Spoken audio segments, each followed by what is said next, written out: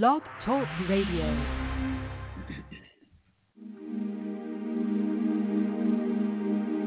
Go With Angels is more than the title of Mary Brotherton's debut book. It's her wish for you and your loved ones. Join her on her podcast every Friday at 11 a.m. Eastern Time as she talks about angels and messengers from the spirit world. Of course, she'll talk about her book and the inspiration behind it, too. Call 516-418-5651 after 11 on Friday mornings to share your stories about angelic encounters.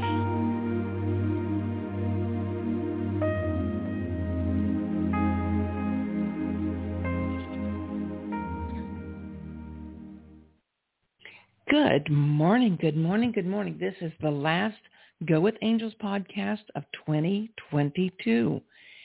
It will be a brand new year in a few days, and we'll have new guests to talk with. Everybody's hurrying up, finishing up with their Christmas and Hanukkah and Kwanzaa celebrations, and they're preparing for New Year's Eve parties and other celebrations. So I've decided not to have any guests. It's just going to be me, and I'm going to continue what I started before Christmas, sharing some stories that I found online at Reader's Digest. But first, I want to just tell you a little quick story about why I created my book, Go With Angels. It's because for years and years, I've heard or experienced the sensation of someone speaking to me from outside. For the most time, it was just normal inspiration. I get a thought like, hey, I should call Marge. And then I dismiss that with, why would I call Marge? I've got nothing to say. She's busy. She doesn't need to talk to me right now. And this happened for weeks, 2 weeks actually. Every single day I have a thought, an inspired thought, call Marge. And every single day I would dismiss that thought with logic and practicality. Now, this was more than 30 years ago, probably about 40 years ago, I think. I had a friend in Wisconsin. I was living in South Carolina. Marge lived in South Carolina. This was before cell phones, and it cost extra to make a long-distance phone call. Well, my friend from Wisconsin called, and as soon as I said hello, she said, you need to call Marge. And I just broke out laughing and said that was funny because I'd been thinking about Marge for 2 weeks. She said, I know. God told me that you're not listening to him. And I said, what do you mean? She said, you're not listening to God. He's been telling you for 2 weeks to call Marge. And when you wouldn't listen to him, he decided that you probably needed a mouthpiece, and that's where I come in. Well, this woman knew what it was like to talk to God. I had never thought of it as being God. But this is one of those stories. I ended up calling Marge, and it was the beginning of a great relationship that just needed a little boost. And it taught me how to listen to the voice of God. So that's what Go With Angels is all about. I have stories like that in my book. I have stories about near-death experiences. I have stories about angels intervening to stop accidents. It's 88 pages of short stories of real-life encounters with angels or other entities, as well as some communications with people who have crossed over. It's only $15. I pay postage. If you want to buy a copy, go to paypal.me/GoWithAngels, or check us out on Facebook at Go With Angels Book. Anyway, I want to get into my little stories. I'm going to have Tony read a little message here first. Have you ever read a web article on the internet that really spoke to you? No, I mean really spoke to you. Well, let me tell you about Newsly. Newsly is the new and incredible audio app made especially for iOS and Android. Newsly picks up web articles about the most trending topics throughout the entire internet. And at any given moment, Newsly reads those web articles to you in a natural human voice. Browse your favorite articles from topics you choose. Stop scrolling, start playing, start listening, and start learning. And Newsly has podcasts as well. Explore trending podcasts from over 40 countries. Our podcasts, unscripted, coffee, candy, and creatives, and on demand are there too. Go to www.newsly.me to download and use Newsly for free now. And if you use promo code BUniqueRadio, all one word and with caps, receive a 1-month free premium subscription. For the first time in the history of the internet, the web becomes listenable. Listen and learn with Newsly. Thank you.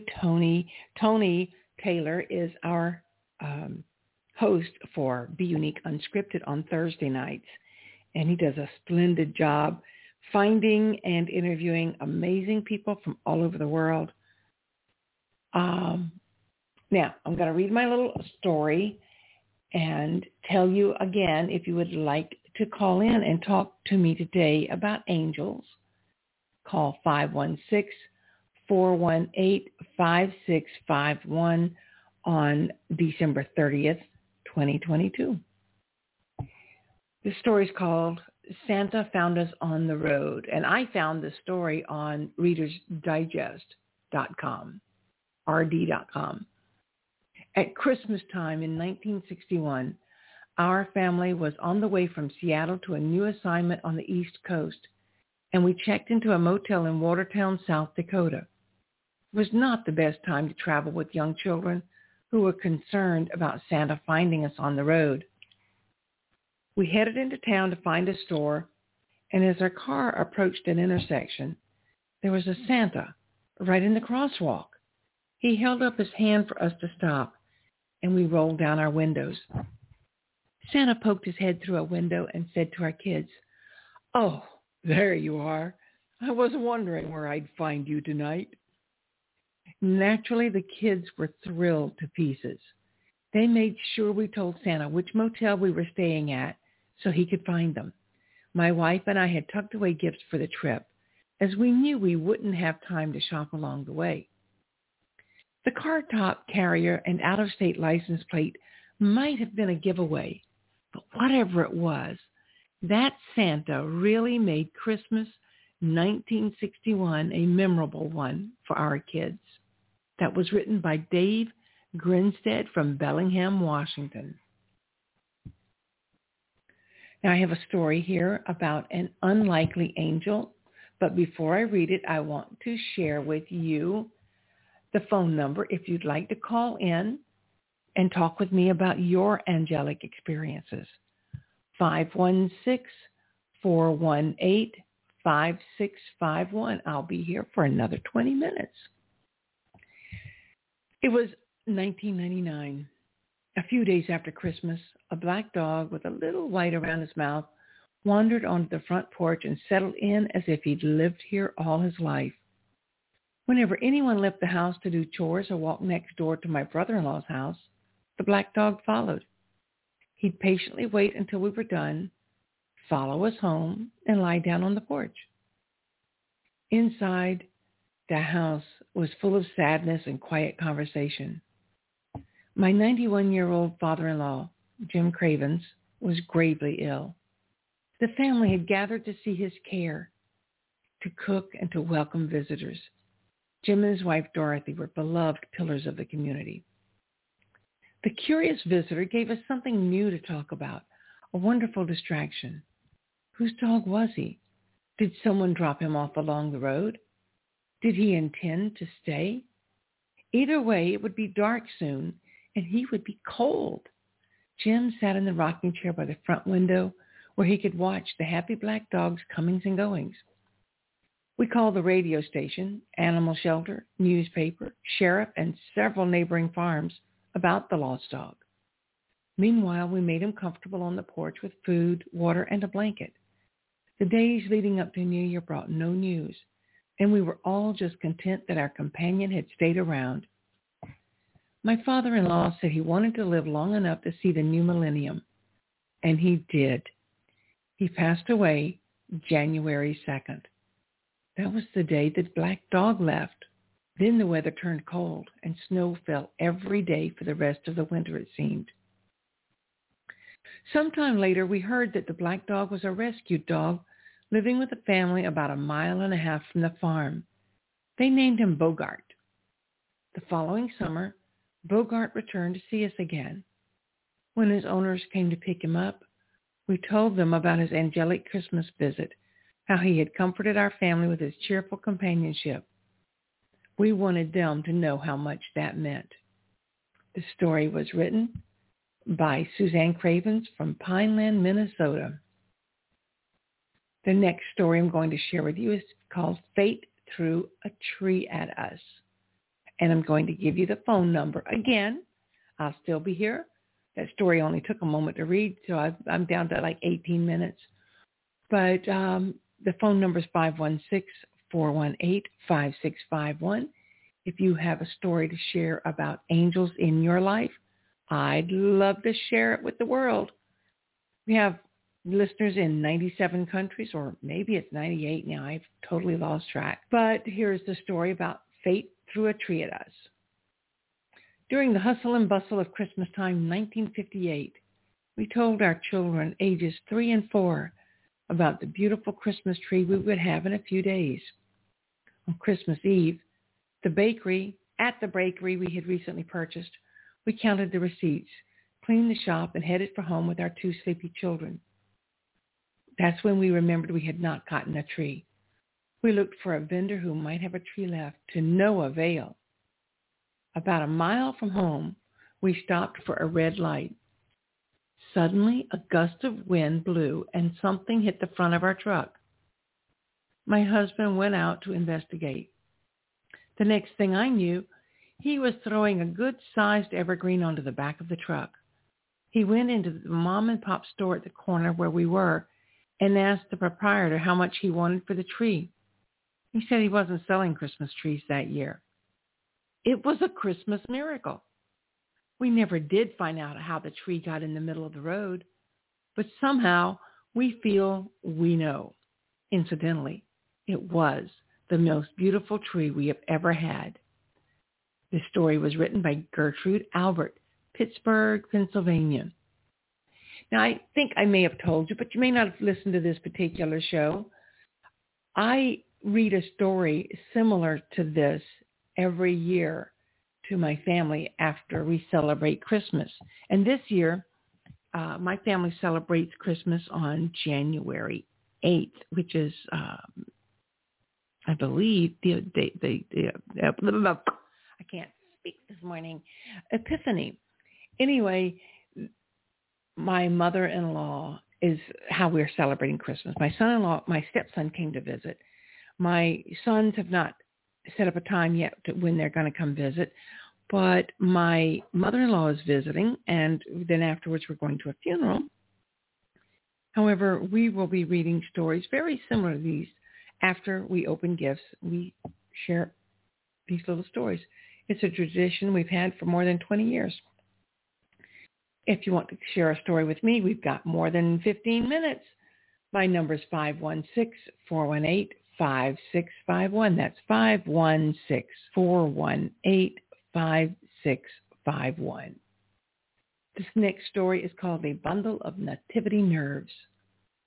3 years ago, our neighbors decided to host a live nativity. They spread fresh straw in their barn, mounted a star in the rafters, and built a makeshift cradle in the manger. We got a call. Could we loan them a lamb? We said we'd love to help. But in December, lambs are pretty much full-grown sheep. They're not handled either, so they're somewhat wild full-grown sheep. We were afraid that when the children started doing what children do, the sheep might change their peaceful nativity into a rollicking rodeo. No problems, our neighbors said. It'll all be fine. We did have one ewe that had been at the fair, so she'd had a halter on her at least once in her life. Our grandson Jordan knew how to lead a sheep and agreed to be her shepherd. We prayed for the best. On the day of the event, my husband Jerry went to the corral to catch the ewe, who was not happy at all. Finally, the halter was secure, the sheep loaded in the pickup and headed for the neighbor's barn, and Jerry and I had our fingers firmly crossed. As he handed the rope to Jordan, Jerry reminded him to keep her head up and keep a short rope. As an afterthought, he suggested that if the sheep began to bah, Jordan might put his hand gently over her mouth. Meanwhile, in the Nativity, the wise men and women gazed with wonder and awe at the shining star in heaven as the young Mary and Joseph entered the stable with the pretend babe and laid him in the manger. Jerry and I wondered if a pretend sheep might have been a good idea too, but it was a little late for that. As the violins began playing Silent Night, Jordan led the sheep into the stable. Miraculously, as if sensing the solemnity of the occasion, she quietly walked up to the manger and looked in. We held our breath, but she never made a sound. She didn't move a muscle during the entire narration for both performances.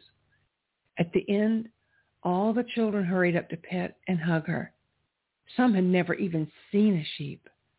Our ewe just stood there calm and respectful as the children adored her. When Jerry unloaded her into the corral, she returned to her old self. The moment the gate was down, she leaped from the truck, bounded down the chute, and rocketed over to her sheep friends, bang, all the way. Maybe she was eager to tell them about the miracle of the Christmas story, but she'd given us a little miracle of her own that day. This was written by Barbara Buchanan from Tremonton, Utah. And if you'd like to share a story like that or unlike that, they can be anything. If you want to discuss if angels exist or if angels don't exist, you are more than welcome to do that. I'd be happy to have a friendly, intelligent, intellectual debate with you. I do want to share a story, not a story, but a a message that I got, because it's very important to me. This was someone who bought a copy of my book, and she texted me yesterday to say, I just wanted to let you know that I finally finished your book. I had many interruptions, and I thoroughly enjoyed it. Your stories were wonderful, and I do believe in angels. My experience with them is subtle and spiritual, and I wish I could connect as well as you have. Let me know if you need a book review posted. Your stories are extraordinary. Thank you for sharing and writing. And I get testimonies like that constantly about my Go With Angels. And I'd love to share a copy with you if you're interested. I do from time to time share stories here on Go With Angels podcast that come from my book. But today I'm sharing stories written by others. They're Christmas miracles. I have 11 minutes if you're interested in calling. My number is 516-418-5651. Now, the next story is called Our Carols Hit the Right Ears. It's a very short story. I might read two before I check for callers. I was with a small group of young guys and gals caroling on Christmas Eve in 1942, San Diego, California. We wandered downtown to Broadway, the main street, and stopped at a block of green grass with a fountain on the plaza. The streets were streaming with aimless servicemen, all missing the joy and solace of being home for Christmas. Now, if you don't know or don't remember, 1942 was World War II era. We began singing familiar Christmas songs, and in a short time, the volume increased markedly. I climbed up onto the rim of the fountain to an astonishing sight, a sea of servicemen on the plaza singing with all their hearts. When a song ended, I started another, just beginning the words, and it was immediately picked up. We sang every traditional song I could think of and didn't leave the servicemen until near midnight. carrying a beautiful memory with us. This was written by Winnie Phillips Stark from Modesto, California. My next story is called It Takes a Village. Johnny and I, along with our two sons, Barry and Doyle, lived in a small rural community in southern Alabama in 1959. We had bought Barry a bicycle and Doyle a tricycle for Christmas and had hidden them in the carport where Johnny would assemble them on Christmas Eve after the kids were asleep. Now, I don't know about you folks, but my carport, you wouldn't be able to hide anything, and it's wide open. But maybe their kids were small enough they didn't go nosying out there. The story continues. But on Christmas Eve day, Johnny had to go to Brookley Air Force Base in Mobile, an hour away, to repair a Thunderbird F-100 Super Sabre jet. I had my hands full with baking, preparing for Christmas dinner, and caring for two energetic boys. Just as I was making my favorite frosting for the chocolate cake, a neighbor knocked on the door. Beatrice was the only person on our road with a telephone. The base had called to say that a heavy torque wrench had come apart in Johnny's hand, knocking his elbow out of joint and chipping the bone. My sister-in-law Ruth and her husband Otto took me to the hospital while my mother-in-law stayed with the children. We got there to find Johnny with a cast on his arm, raring to get home, despite the doctor's orders that he stay. It's Christmas Eve, Johnny argued, and he had bikes to assemble for his boys. The doctor said he'd consider dismissing him the next morning if Johnny could find someone to drive him home. On Christmas morning, Johnny contacted the base and was told everyone was off duty. There was no one to drive him home. Then he tried the motor pool. They said orders would have to come from higher up, so Johnny kept making calls. At last, a big blue car with the Air Force insignia rolled up to the hospital, asking for the man who needed a lift home so he could put together bikes for his children. Johnny's mother and I were putting dinner on the table when we heard the car. We were thrilled to see Johnny, his arm in a sling, getting out, assisted by a uniformed Air Force officer. With Otto's help, Johnny assembled the boys' gifts, and they all had a jolly time playing together that afternoon. Johnny would later require 2 surgeries on his arm, but those were in the future. That cold Christmas day, our hearts were full of gratitude for the many people who had gone the extra mile to bring us together on the holiday. From Robertsdale, Alabama, Jeanette Des Ryan wrote this story. My next story is called A Brother's Work of Love, also from Alabama. But I want to give you the number to call because we do have a little more than 6 minutes, and we can talk a lot about angels in 6 minutes. 516-418-5651. A Brother's Love. Because of my father's poor health during World War II, our family moved from a tenant farm in Virginia Hills to the city of Harrisonburg so my mother could work in a silk mill, making parachutes for the boys overseas. On Christmas Eve, I felt lonely and misplaced as I listened to the strange city noises, so different from the familiar sounds of the countryside. Much to my dismay, the family had been so busy moving that we had no tree to decorate. As a 5-year-old, I yearned for a real tree. My older brothers had always enjoyed selecting a cedar or pine from the nearby woods when we lived on the farm. My brother Gary sensed that something was bothering me and asked, "What's the matter, Janie? Why are you so sad?"